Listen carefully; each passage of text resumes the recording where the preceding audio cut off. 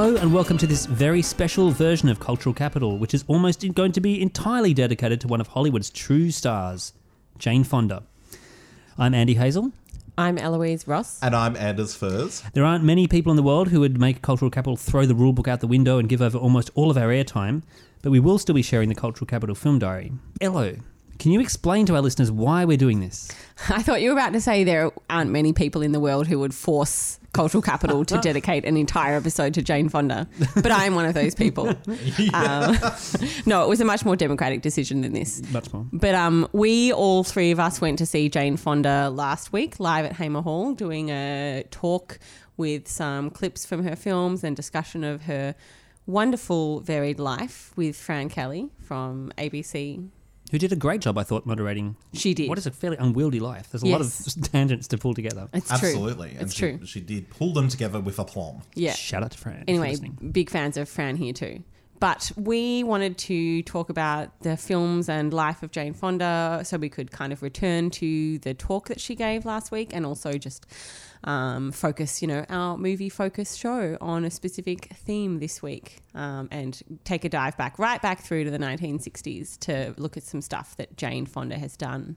And I feel like it's important to talk about her films and her performances because Jane Fonda, I don't know, I could be making assumptions, but is known for so many things these days, like her activism, her workout videos, her, being unfairly dubbed Hanoi Jane, all of these types of things. And so it's really important to go back to the fact that she's actually just an incredible actor and that needs to be acknowledged. Anyway. Absolutely. And I mean, she really, as this live event really brought home for me, she has had a hell of a career. I mean, she's been the sort of motivating force behind some classic films, which we'll get to, some sort of really interesting Hollywood films. And then there's all of the activism.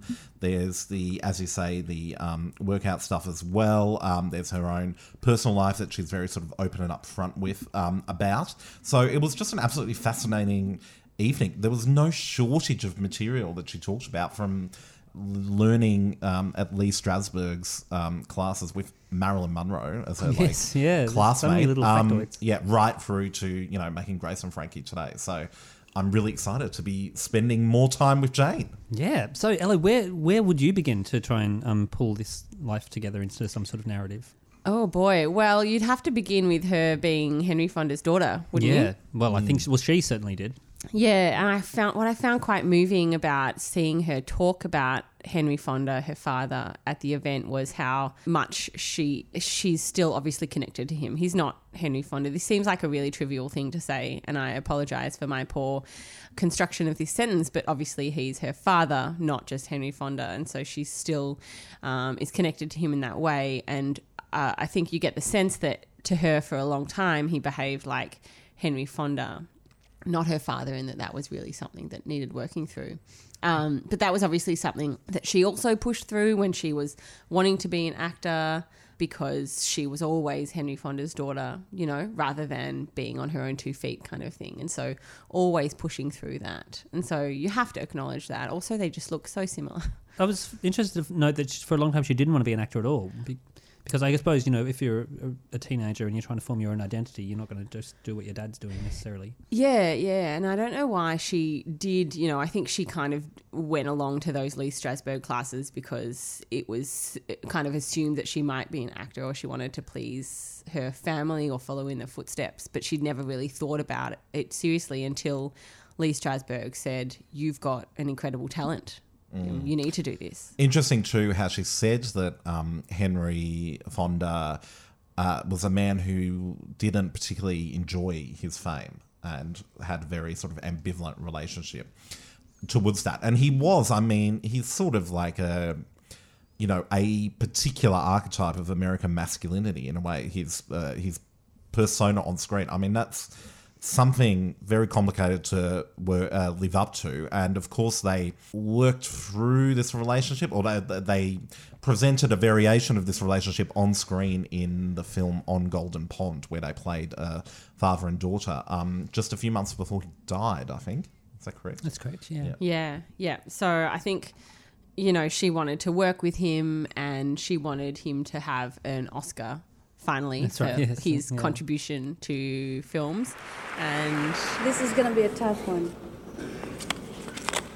And the winner is Henry Fonda. Accepting the award is his daughter, Jane Fonda.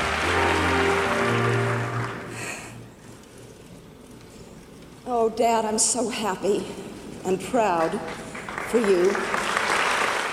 she got him one. That's the way the narrative goes. So that's, yeah. But part of her forming her identity was moving to France and marrying Roger Vadim, I gather. Yeah, so when did she do that? Like 65, I think? Well, For sure. Yeah, she'd already established herself. Yeah, she'd already been in a number of films, and I'm not sure when her like most kind of famous one was before that, but she was in a film, Tall Story, with Anthony Perkins. I've seen her second film. In fact, it's one of my favourite films of all time. What? Really?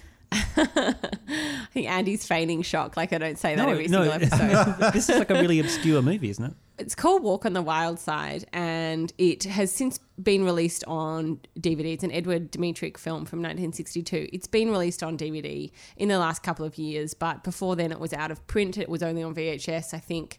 I saw it on a research trip to New York a couple of years ago in a special screening room, which was really wonderful because, you know, before then I didn't realise that it was going to get this attention, but thankfully it has been re-released. Anyway, this was her second film, and she is not in it a lot. She's kind of in the beginning and then she's in the end, but there's this huge, you know, segment in the middle where she disappears. So she plays this kind of homeless drifter called Kitty Twist, who's run away from a girl's foster home, and she's really, you know, she's got her tomboyish kind of nature, and she's got, you know, scruffy hair and a dirty face, and is wearing you know, jeans and shorts, but very, very energetic and kind of, you know, abrasive, and just a terrific performance. Rise and shine. Surprised, huh? Every part of me cried out for attention, so I gave it. Man, you sure do look different. Oh boy, you not only don't talk much, you don't say much.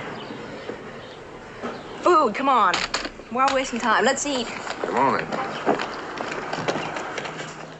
So really, really terrific. She got a Golden Globe Award for Best Newcomer for that performance, which just says, you know, from back then she was being recognised. And the Globes are always right, obviously. This is like what I'm taking away from this. Well, in 1962 at least they were right, so there you go. But the other reason I love this film is that she worked with Barbara Stanwyck. Oh, really? Yep. Wow, okay, cool. Who was Barbara Stanwyck's second last film, and Barbara Stanwyck had quite famously worked with Henry Fonda in a couple of films in the 30s and 40s as well. So that's just a nice little connection there. Well, it's funny that you mentioned this because one thing I'm sort of realising is that early career Jane Fonda, there's this really interesting overlap with late career golden age of Hollywood stars. Yep. And she talked about her relationship with Katharine Hepburn on Old Golden Pond. And she came across as this hilarious sort of inspirational, slightly competitive, but inspirational mother figure of an actor. So I find that really interesting. Yeah. Is there It's any a sort of hinge proof that Barbara Stanwyck took her aside and gave her some pearls of wisdom and based on her staggering genius? Look, there's not, but I can't remember where it was. It was when the AFI gave Jane Fonda her Lifetime Achievement Award, and she gave a speech about no one had ever asked her about her acting style and being a woman, and that no one had asked this incredibly rich kind of collection of women actors about the experience of being a woman and about the actual acting technique. The only person was Meryl Streep. And in all my years of filmmaking, only one person has ever asked me, tell me about film acting, and guess who it was? Her, Meryl Streep. It would be her, right? It would be Meryl, the only one that's asked me that question. Yeah, and I told her, you know, it's all because of me. I gave her all my tips. She has me to thank for it all. And she referenced like that she had, as a young actor, spoken with Betty Davis and Barbara Stanwyck about that kind of thing, but that, you know, it was a real pity that people didn't ask her about these things. Yeah, and imagine being Marilyn Monroe and in that acting class and then having Lee Strasberg go, sorry, not you, Jane Fonda, you've got it. Like, it must be kind of a bit demoralising for other actors to see that sort of attention being shelled out to the daughter of a famous movie star. Well, that's true, I guess, and, you know, maybe it wasn't shown up particularly. But what I find, I don't know, what I find interesting, you know, mentioning that kind of crossover with the decline of Golden Age Hollywood, is that film, The China Syndrome, which I really love. And I think the ending of it is maybe one of the most powerful endings that I've ever seen. But she works with Michael Douglas, obviously the son of Kirk Douglas. So you've got these two kind of children of these incredible bastions of Golden Age Hollywood, and then working with Jack Lemmon, who is obviously incredibly important as well. And so that is a really nice, you know, connection in that sense. It's about people who lie, and people faced with the agony of telling the truth. Right. People like Kimberly Wells, a television reporter paid to smile, not to think. A few words about a veterinarian who makes house calls on sick fish. Or is it aquarium calls? Richard Adams. And where did she go after Walk on the Wild Side? What was... She made a couple of films, and then she made The Chase in 1965 or 6 with Robert Redford. It was the first of her 4 Robert Redford collaborations. Really interesting film, I believe. No, it's not on Netflix. I don't know. Anyway, it's really fascinating. But then she had married Roger Vadim by this point, and then she made Barefoot in the Park, which is so fun. Why is she barefoot in the park? What's going on with that? Believe it or not, she's barefoot in the park because she's having a fight with her husband and goes outside even though it's snowing. Anyway, this is a Neil Simon play. I didn't realise. R.I.P. Neil Simon. Yeah. Yeah, so you've just Failed. passed away this week. Yeah. Yeah. Last week. But last time I was in New York, this was being staged on Broadway with Jake Gyllenhaal. Right. Which I would have loved to have seen, but instead I saw The Glass Menagerie with Sally Field. I had to make my choice. Yeah. Barefoot in the Park, the barest, rarest, unsquarest love play that ever left Broadway to find happiness on the motion picture screen. Paul, if the honeymoon doesn't work out, let's not get divorced. Let's kill each other. Let's have one of the maids do it. I hear the service here is wonderful.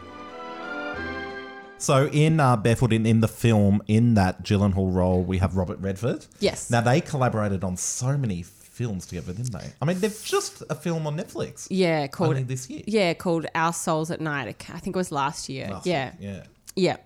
So it's really, you know, it's a great friendship, I think. They only made 4 films together. There was The Electric Horseman in the 70s, I think, late 70s that they made. But yeah. So now this title, Barefoot in the Park, does this refer to the fact that she complains that the Redford character is not as sort of happy-go-lucky and will not take off his shoes and run around barefoot in the park? Yep, you got it. Yeah. Okay, so it's an interesting central dynamic. He's a little uptight. Okay. It's very funny. It's also a song, Barefoot in the Park, that plays during the opening, I think, and closing credits. But, you know, they're newlyweds and they go to the Plaza Hotel, and there's this very funny moment where someone's delivering the paper to their room, and then it's a montage and it cuts to like the 5th day and they haven't picked up the paper yet because obviously they're newlyweds. Anyway, so I remember that from when I was younger and saw it as kind of this funny imagery. Anyway. Forget it. They're never coming out. How long's it been now? 5 days. That must be a hotel record. And then they move into their apartment and things go awry. So anyway, it's great fun. It's such good fun. It's a really, I mean, a lot of those kind of sex comedies in the 60s were a bit crappy, kind of, you know, quickly made, and the scripts weren't necessarily very impressive or what have you, but you've got some nice stuff here. And obviously you've got the charisma between the two leads as well. And Charles Boyer is in it. Fantastic. Right. Speaking of sex comedies with a sci-fi bent, shall we come to that was seamless. That role that has come to really define into popular consciousness early Jane Fonda, and that is, of course, Barbarella, directed by Roger Vadim from 1968. Meet the most beautiful creature of the future. Her name is Barbarella, and she makes science fiction something else. Jane Fonda is Barbarella. Barbarella is a 5-star, double-rated astronavigatrix Earth girl whose specialty is... Love. Shall I tell you what I would like? I think I know. Andy, your thoughts on Barbarella? Well, yeah, it is interesting, and particularly the way she was talking about it. Like, it was, I suppose, it was kind of an exciting, cutting-edge movie for 1968, but then also it seemed very much influenced by the dynamic between Vadim and Fonda, in which he was kind of writing and directing her, and then getting her to be all this kind of salacious sort of sci-fi. I suppose, like, you know, if what you were thinking was missing from sci-fi at the time, around 2001, was boobs, then this was the answer to that. But it seems like she kind of had problems with it now, but then at the talk she was talking about it, and she was quite kind of happy and thought it was kind of funny. And yeah, like she's just turned and become laid back on it. Yeah, it feels like, I think she kind of suggested it was almost like a different person, or certainly a different era. Yeah. I like that she said, you know, Vadim had been married to Catherine Deneuve and Brigitte Bardot before her, so no pressure. Yeah. Anyway, that was very good. But actually, I think the most interesting thing to come out of Barbarella was the power it gave her over the next few years of her activism, that she became, like, you know, she was billed as the face of Barbarella coming to Vietnam, or the face of, you know, or Barbarella goes to talk to the soldiers who are about to fly out or whatever. So it kind of gave her this prestige, or this access. Yeah, it gave her an image, didn't it? I mean, I don't think she was always very fond of that. And in fact, some of her roles, you know, her haircut that she had for Clute was, I believe, you know, done directly to counteract the kind of image that Barbarella had given her. It's such a strong image. I can see why you would have to sort of proactively resist it. I thought she was incredible in this film. Looking at it now, I mean, it totally objectifies her. I mean, there's this... the opening scene is this sort of striptease in space, really, which is quite... I don't want to say visually stunning, but it is. It is. There's a creativity to the film, although it is very... it absolutely does objectify her to the nth degree. I just want to give a shout out to the film's tagline, which is "See Barbarella do her thing." I just think that's a jazzy, cool tagline. But she is such a fascinating performance in this film and character, because she's not naive, but it's so interesting because she, you know, that kind of solidified her sex symbol image. But in the film, she is naive, you know, she like doesn't understand human physicality because she's obviously a space alien kind of thing, you know? And so it's really interesting because it's not as though she can be taken advantage of or anything, but she's kind of acting counter to what she then became. Maybe? Well, I know. When I saw it, I thought she's just being an airhead. But the more that I think about it, the more I'm like, actually, this is one of the most savvy airheads you've ever seen. Like, it's such a knowing performance. Like, and like, she does enjoy the sex. Like, remember when she meets up with David Hemming's character. Duran. It's just absurd. I think you know what I want, and she like begins to like strip off. She's like, yes, I do. And he's like, oh, no, I want to have sex the way I've heard you do it on Earth, which in the universe of this film, the way people have sex on Earth is you hold up your hands to each other and have a peel. And she's really disappointed. And she says, oh, no, I want to get physical. Like, that I found really interesting. Also, I love the shaggy rug spaceship. It's so of its time. Like, the floor, the walls, the ceiling is all this like like piling rug, like carpet. Dr. Duran, could you hand me a garment? I have been sent here by the President of the Republic of Earth, hopefully to save you and to bring you back to our own Earth planet. Earth planet? Never. Shall I tell you why? Because I know too much. Here in Sogo, I've learned truth and essence. I speak of the dignity The nobility of pure evil. Would you hand me some boots? Barbarella is obviously an incredible film, and I'm glad to hear that Jane Fonda has come around to it again. But I think it really did kind of pave the way for, her next move, essentially. It seems like every act in Jane Fonda's life, and she speaks about her life as being made of 3 acts, which I find really interesting because that new HBO documentary about her is called Jane Fonda in 5 acts. Yeah. And so I don't know where those 5 come in. Yeah. Those extra 2, we won't know for another month until the HBO doco comes out. But that she really kind of did things to respond to what her image was at the time, or to build, like she actually thought through how her next step in her life could add to her life experience, increase her contribution to the world, kind of thing. And so what she did with Klute, and then, when she went to Vietnam, that she was really, really, really making an effort to change her life. Yeah, and the lives of as many people as possible. She talked about how she was in Paris and she was kind of laid up and sick, and then was watching the news and realised that she was getting a very different news than she would have gotten if she was back in the US, and seeing actually what was going on in Vietnam, and she became very, very moved by that. And she mentioned reading a particular book, which the name of which escapes me, but it was it was a short philosophical book, I think, about Vietnam, and she put her in the mindset of the people there, and that became more important than anything else. There was an interesting point later on where she talked about potentially leaving Hollywood altogether, and then fellow activists were like, no, we need somebody in Hollywood like you with your profile to be able to talk about these things. And so it was interesting, because a lot of other people, I think, would have just gone, okay, I'm just going to take politically, appropriate roles. But she was like, no, I'm going to take interesting roles that allow me to express myself as an actor, and also are going to give me this profile.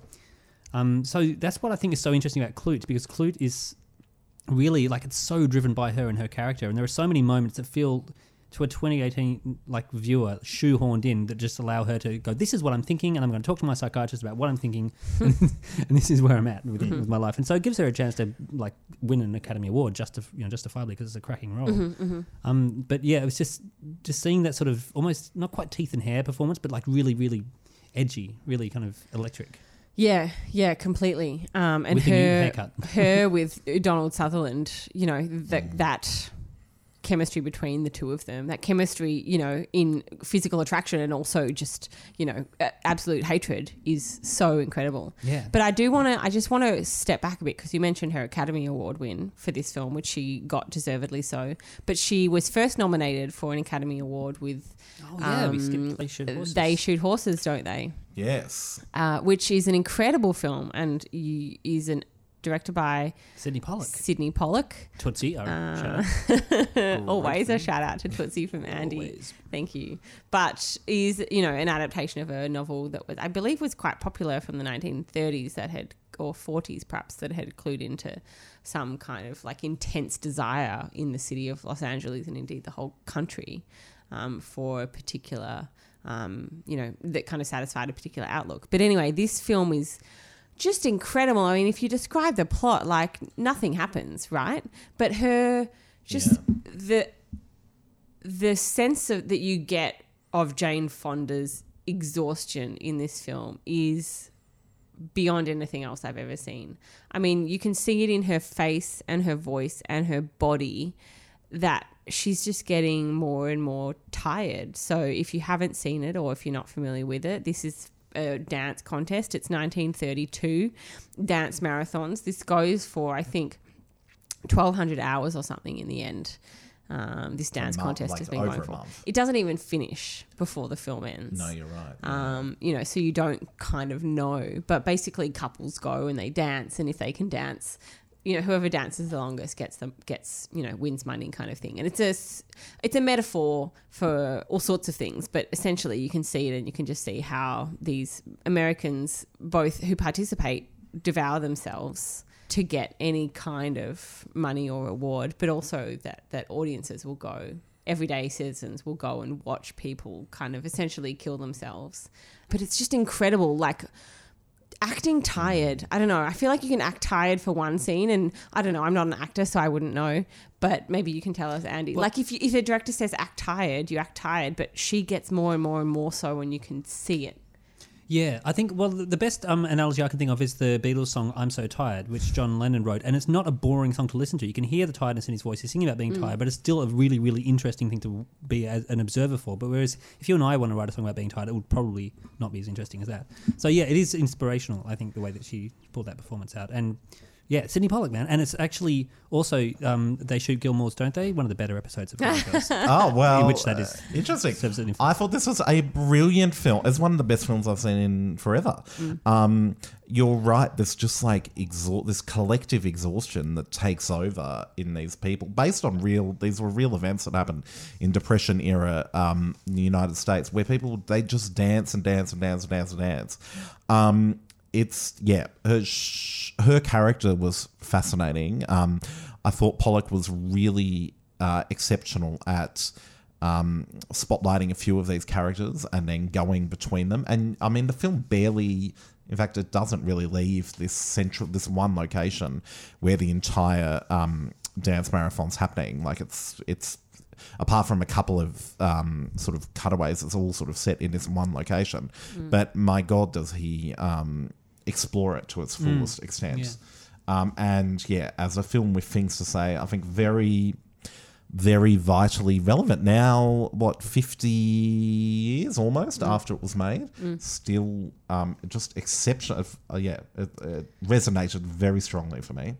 I thought it was an exceptional film. There's a line in there that I noted down when I rewatched this the other day. The announcer, kind of like the MC of the dance marathon, played by Gig Young, who was, around kind of in classical Hollywood time. I think he got nominated for an Oscar for this too. Did he? Yeah. Oh, wonderful. Anyway, he says... he references the Great War. This is 1932. It was not yet called First World War. So he references the Great War because there's someone who appears, or maybe someone who's dancing who was an ex-soldier. And he says, let's hope there's never another one or something. And I just thought, obviously it's a period film, so they knew that there had, in fact, been another one. But given what we know of Jane Fonda's political consciousness, that's a really interesting line to kind of get in there. And obviously the film is all about the American dream just being something that just guts people unsuspectingly. But that line, anyway. Exactly. And the fact, the illusory nature of it is just unbelievable. Just clarifying the Gig Young thing, he won the Oscar. Oh, so there you go. Or he did Best Supporting or Best Actor? Supporting. Okay, all right.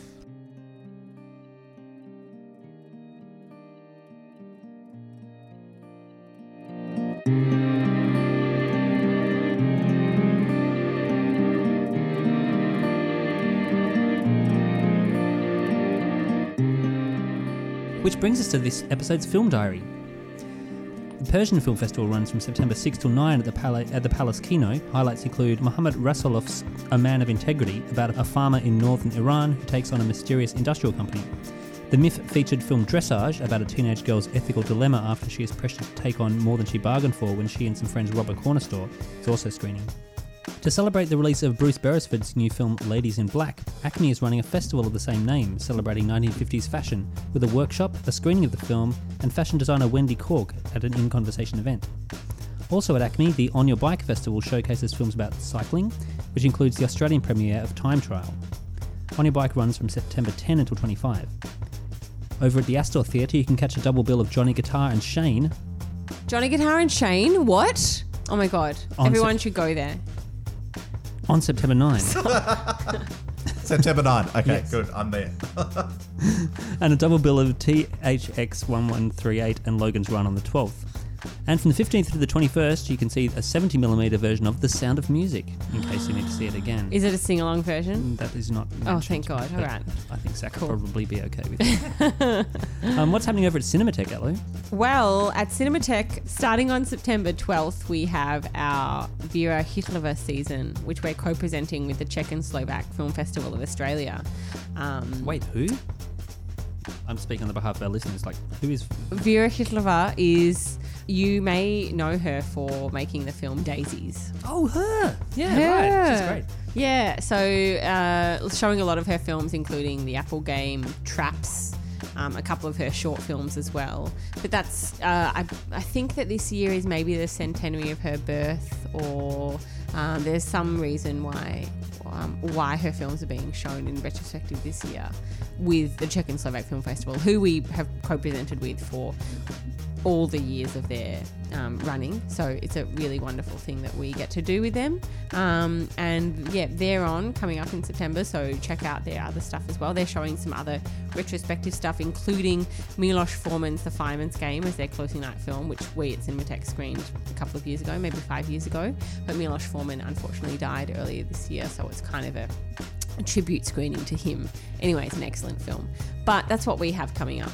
Fantastic. Yeah, 3 weeks of Vera Hitler. Cool.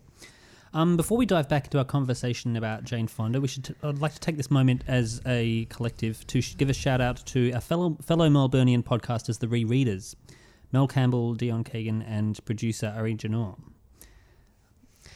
They've been podcasting for years in their current formation with their current announcers, and we just have always, said hi to them I remember one night we were all having drinks at the same venue after podcasting together and kind of caught up and said hello, but we felt like it was a nice thing to do to acknowledge them, because it sounds like they've wrapped up their podcasting. Yeah, in that formation anyway. Yeah, for the time being. And so we talked about, I think, we have talked with them about doing something of a crossover episode or something fun like that, but it never got to happen, unfortunately. Yeah.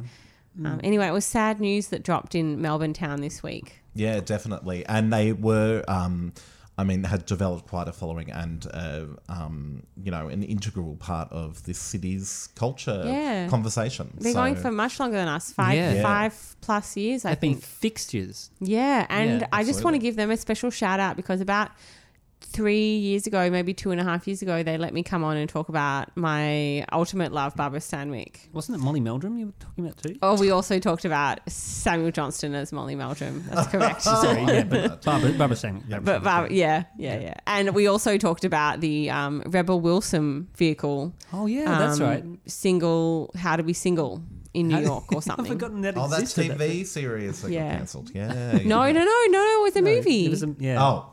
Sorry, what was the TV show that got cancelled? I don't know. I can't remember. Anyway. I think pretty sure Molly got cancelled pretty fast. Oh, yeah. Oh, yeah. No. Let's stop hijacking the conversation. This is, just wanted to give a shout out to the Rereaders. Yeah, who are like the closest in, like the closest neighbours we have as podcasters, really. It's true. So we're looking over our fence and seeing a change of personnel. We can't let it pass unremarked. Also, we should acknowledge their key role in the formation of Cultural Capital as well. Should we? Yeah. I didn't have anything to do with this. I'm just going to sit back. Yeah, okay. So Mel Campbell, like cracking reviewer, another key writer who's always, worth listening to, took a role at Rereaders that was advertised openly. So a bunch of people applied for that role, and 2 of those people formed this podcast. They did, when they were rejected. Yes. So Andy and I both applied for the role that Mel Campbell got, and then we decided, okay, why not start our own podcast? So thank you, Rereaders, for inspiring. And then they thought, oh shit, we better get a girl on. So hence I was invited along. Thanks, Elo, for stepping in and saving our bacon. Thank you so much, Rereaders, and we'll hopefully be able to listen to all of you in various guises in the years to come. Yes, in whatever format that takes. You feel that Miss Fonda's made a lot of money in this country and she should support it. I do support this country. As I said before, I came back here because I love this country, and I believe that in order to preserve the ideals upon which we are founded, this is where I have to be. I am not a communist. I just believe that the war in Vietnam is turning other countries around the world against us. I believe that we cannot survive as a democratic country when we are supporting someone like Thieu in Saigon, who has put 300,000 political prisoners in jail because they've spoken in favor of peace. I just don't believe that when a Republican Party bugs the Democratic Party headquarters, that smacks of democracy.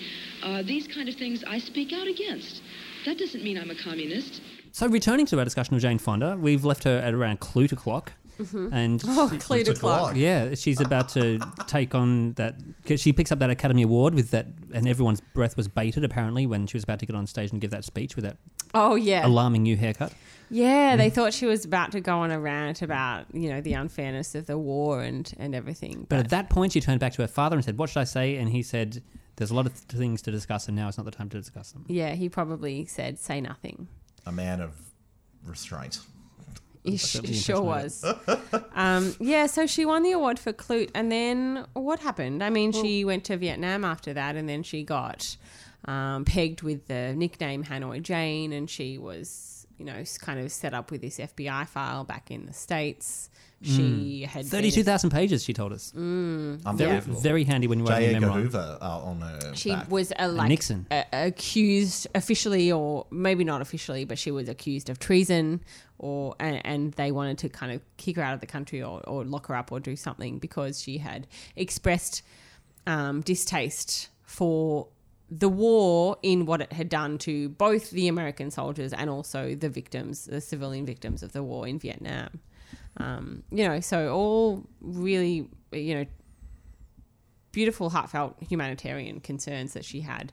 And obviously we know that governments don't always look kindly upon those concerns. No, but actually she checked her privilege multiple times throughout this conversation. Like, if I was not She wealthy did. and white and a woman, I'd probably not be dead. She did, that's true. And that's, a really great thing. But I think that that's why she felt that she could, in fact, go so far with a lot of her protestations and activist duties. Yeah, and what I think is really interesting is that point where she became the most toxic to American culture at the time, when there was still a lot of people, defending Nixon from an increasing barrage of accusations and evidence.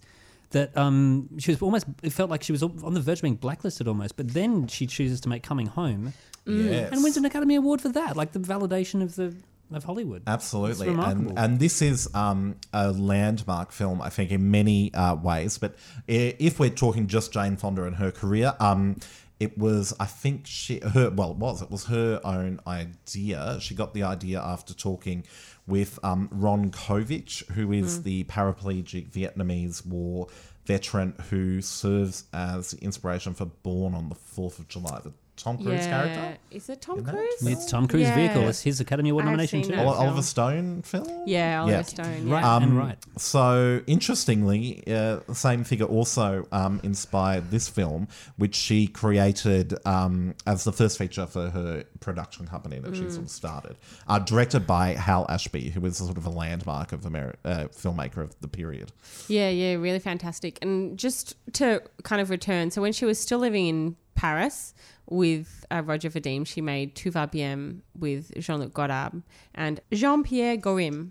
Made that in 1972, and then after the that infamous photograph of Jane Fonda on the sitting on the weapon in Vietnam was dubbed Hanoi Jane, and there was this big controversy. Anyway, the two of them, Godard and Goram, made a film called Letter to Jane, which was just an hour of them kind of talking about, I guess, the significance of her and whatnot. But anyway, so that was in the early 70s again, and contributed to her kind of stepping back from the spotlight. And she didn't talk about that at the event, so we don't know what that's. That's there's a lot of things you missed, I feel. I mean, yeah, of course you have to. An hour and 45 minutes is not all that much to go, but she does have several memoirs and stuff, so there's there is stuff to go into, obviously. But anyway, I just wanted to mention that because I feel like that is significant as well for the things that occurred later in her career, including Coming Home, which was a really magnificent film. I don't know what's going to happen. It's bothering me, Luke.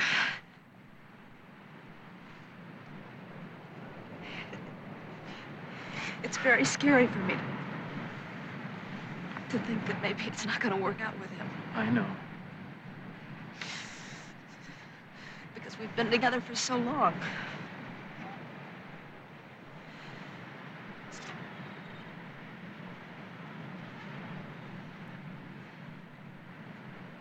It's going to be very hard for him. He's not going to like the fact that I've changed. I have changed. you know that I've never been on my own before.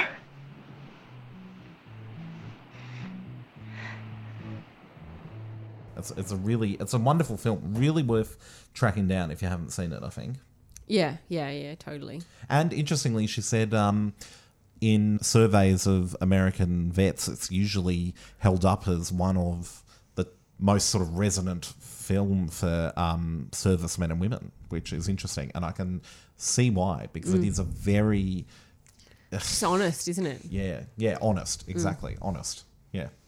Yeah, and it's an interesting film for that particular era when there was a lot of paranoia going on, a lot of questioning of motivations, and a lot of doubt and all that sort of stuff.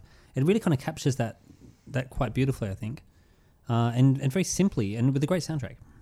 A great soundtrack. That final sequence is a Tim Buckley song, so, all very, very moving.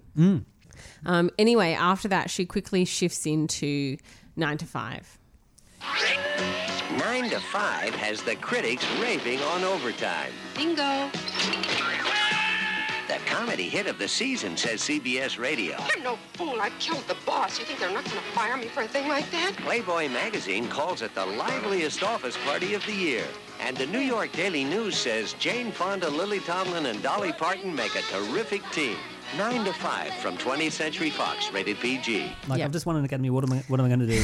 What am I going to do? I'm going to get Lily and Dolly. But what I found interesting, it seems like at this event she spoke about the fact that it was not initially going to be a comedy, that it was in fact going to be sort of a similar kind of activist story where she'd realized that there were all sorts of narratives that everyday women in America had no success in kind of getting known in their workplace. So, a bunch of secretaries and office workers were being were unsuccessful in kind of revealing the sexism and that they faced in their workplace. And so it was going to be another film like that. But then when she kind of got Dolly and Lily on side, they rewrote the script as a comedy. It's kind of a musical comedy type Because of if there's one word that you might be able to use to just sum up a lot of her work, it's earnest. And in this film, she seems to have tried to strip that earnestness out and replace it with as many gags as possible. Yeah, I mean, it's still there, right? Like, but yeah, you're right. My favourite bit is the dream sequence, or the high sequence, I guess. The Lily Tomlin's dream sequence where she's... Well, Jane Fonda's okay, mostly, where they smoke some weed at the bar, and then, or maybe they're back at their, back at Dolly's place. Yeah, back at Dolly's place by now. They fantasize about how they're going to kill their manager. Yeah. And Jane Fonda kind of dons this ranger / cowgirl outfit with a shotgun and imagines shooting her boss, played by Dabney Coleman. Dabney Coleman, who is very nice and attractive in On Golden Pond as her partner. And pretty much plays exactly the same role in 20 too. It's like a misogynistic sleazy boss. He gets dressing down. Well, he's very good at doing that. He's great in that case. But I love that one, and I think it calls back to like some of her Western origins, because she did play something of a like Western gal in, might I just add, Cat Ballou, which I did identify as one of my favourite female-driven action movies in an earlier episode of You certainly did. Cultural Capital. But anyway, just love it, right? Like, who doesn't love it? 9 to 5. Yeah. Anyway. It's pretty hard not to like. And a sequel is in the works with the original cast, she said. Yes, the same company, Consolidated Industries. I think. Oh my God, really? God. Yeah, it's got Rashida Jones, I think, is involved in co-writing it. Yeah, that's that's a very right. good sign. I remember when that came out. That news came out. Yes, yeah. And all about the gig economy, she said. Yes, So the that's insecurity of interesting. jobs, so you don't even know who to complain to if your boss is mistreating you. Yeah, I did, obviously I don't think that Jane Fonda is not someone who would have this on her radar, but, that's a consideration, that she's always up to date with what's going on and what particular things are happening in the world and what things people are suffering under. So, that she's updating it. That's great. For sure. She's woke. She did say the word woke. I don't really like the word or meaning behind woke. Just gonna say that. But she did pull it out, didn't she? Did she? Yep. Yeah, she must have. I can't remember it in reference. The context, no, but it was to what, but it might have been when she was talking about her later political activism, where she's door knocking in Michigan with Lily Tomlin, and imagine those two turning up at your door. Yeah, totally. Come in for a cup of tea. Anyway, after 9 to 5, I mean, what happened then? A bunch of stuff in the 80s. Well, Ted Turner happened to her. I think, and then she was like, "Do I even need to work again? I own a third of Montana with my husband. Montana with my husband, who's one of the few billionaires in the world at that time." Yeah, you said that. Andy. Very good it's context. staggering. Yeah, but he's also one of these really clued in guys who decides to spend his money on saving swathes of land. I like that she referred to him in the first maybe minute of this event last week, her favourite ex-husband, Ted Turner. Yeah, that's right. And it's he's got some fair company there. Yeah. Much of it doesn't have a bad resume, and that kind of hippie protester guy, activist she was with in the late 60s, whose name escapes me, seemed a pretty clued in guy too. Tom Hayden. Thank you, Tom Hayden, yeah. The father of her second child. Anyway, she essentially and third child. Sorry, I shouldn't. They adopted a daughter. Anyway. Oh right, thank you. Interesting. Well, she essentially was this when she would sort of stepped away for a bit from acting, and she got into, the aerobic stuff, which is that was in phenomenon. The early 80s. So that's it was straight off the back of 9 to 5, I think. Or it must have been around the same time. Around the same but then time. the interesting fact what she dropped was that it was just a fundraising exercise for a leftist political organization. Exactly. Isn't that amazing? Yes. This sort of all-American institution of American popular culture.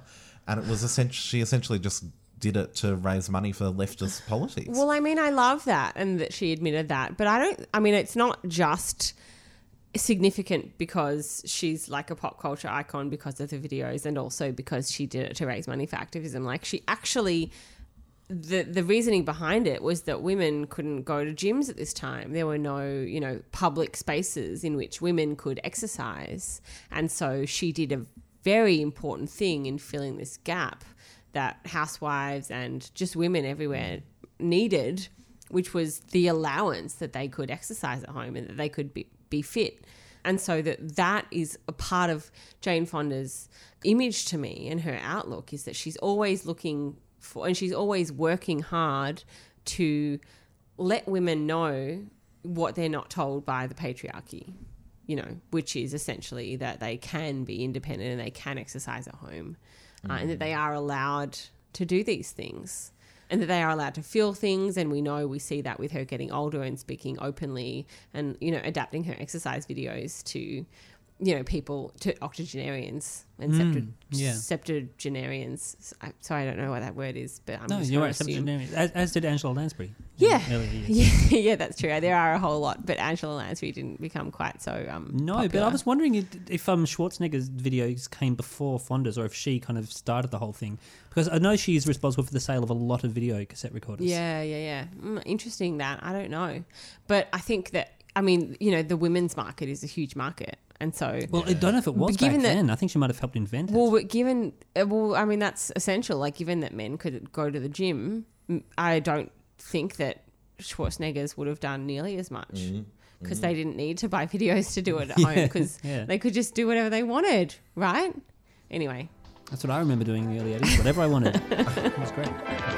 And here we are, ready to work out. All right. Stand with your legs a little more than hip distance apart, feet are parallel. You should have your good aerobic shoes on now, so you don't have to stop before we start with the aerobics. Weight is slightly forward, pull up tall in the waist. This bone, the pubic bone, is curled up. So yeah, anyway, I do see her, it wasn't just any old thing that she could do to raise money. Like, it was very well thought through, an essential part of like where we're at today. So yeah. Cool. Yeah, this was actually gave rise to the most interesting point of the whole night for me, was this revelation she had where she started writing a memoir at 59 and realised that she was about to enter into the final third of her life. And this was the point where, as with any good story, the first two parts have strands that have yet to be resolved, and all these kind of suggestive threads that have yet to be pulled together. And she was like, in the last third of my life, this is when an interesting story becomes really interesting, and I'm going to write it. And she couldn't write it while being married to Ted Turner. And so she had this interesting story about going fly fishing and then using that time to secretly write her story on a laptop. And then thankfully there was 32,000 pages of an FBI file she could go through in case she'd forgotten anything from that sort of era of her life. then moved to her daughter's basement in Atlanta to write it, which just seems like a miraculous move. Do you know what else happened in Atlanta, Andy? No, talk to me. That movie with John Hamm in the black turtleneck. Keeping Up with the Joneses? Yes! That I forced Andy to go and watch. We're the last people in the all world those talking eons about this ago. film. Anyway, sorry to distract from No, Jane don't. Fonda That did in happen in Atlanta, along with Baby Driver too. Can we talk about It's Baby true. Driver? Oh, no, we can't. No. We have to talk about Getting Up with the Joneses because of John Hamm. Oh, good Lord. How did we get here? Anyway, I love that way she spoke about, the last third of your life being the most interesting because you've lived so much and you can maybe do the best with, and you're the happiest because you've, I don't know. And she didn't say it as in like you've gotten rid of the most important parts of your life or, you're just kind of cruising. That wasn't her attitude at all, was it? But no, she referred to it as an escalator. Yeah. Of the human spirit, Right. not the body. Yeah, because the peaking narrative in you. prior to that was like a loopy kind of thing. Slow decline or whatever. And then, interesting and reassuring to hear her saying, she's lived through every possible thing you can go through. So she's like, well, I've survived all of this. Yeah. I mean, The only what- thing what she seems to more? want to do now is bring down the American government, which she's kind of always wanted to do in some way or another. Now.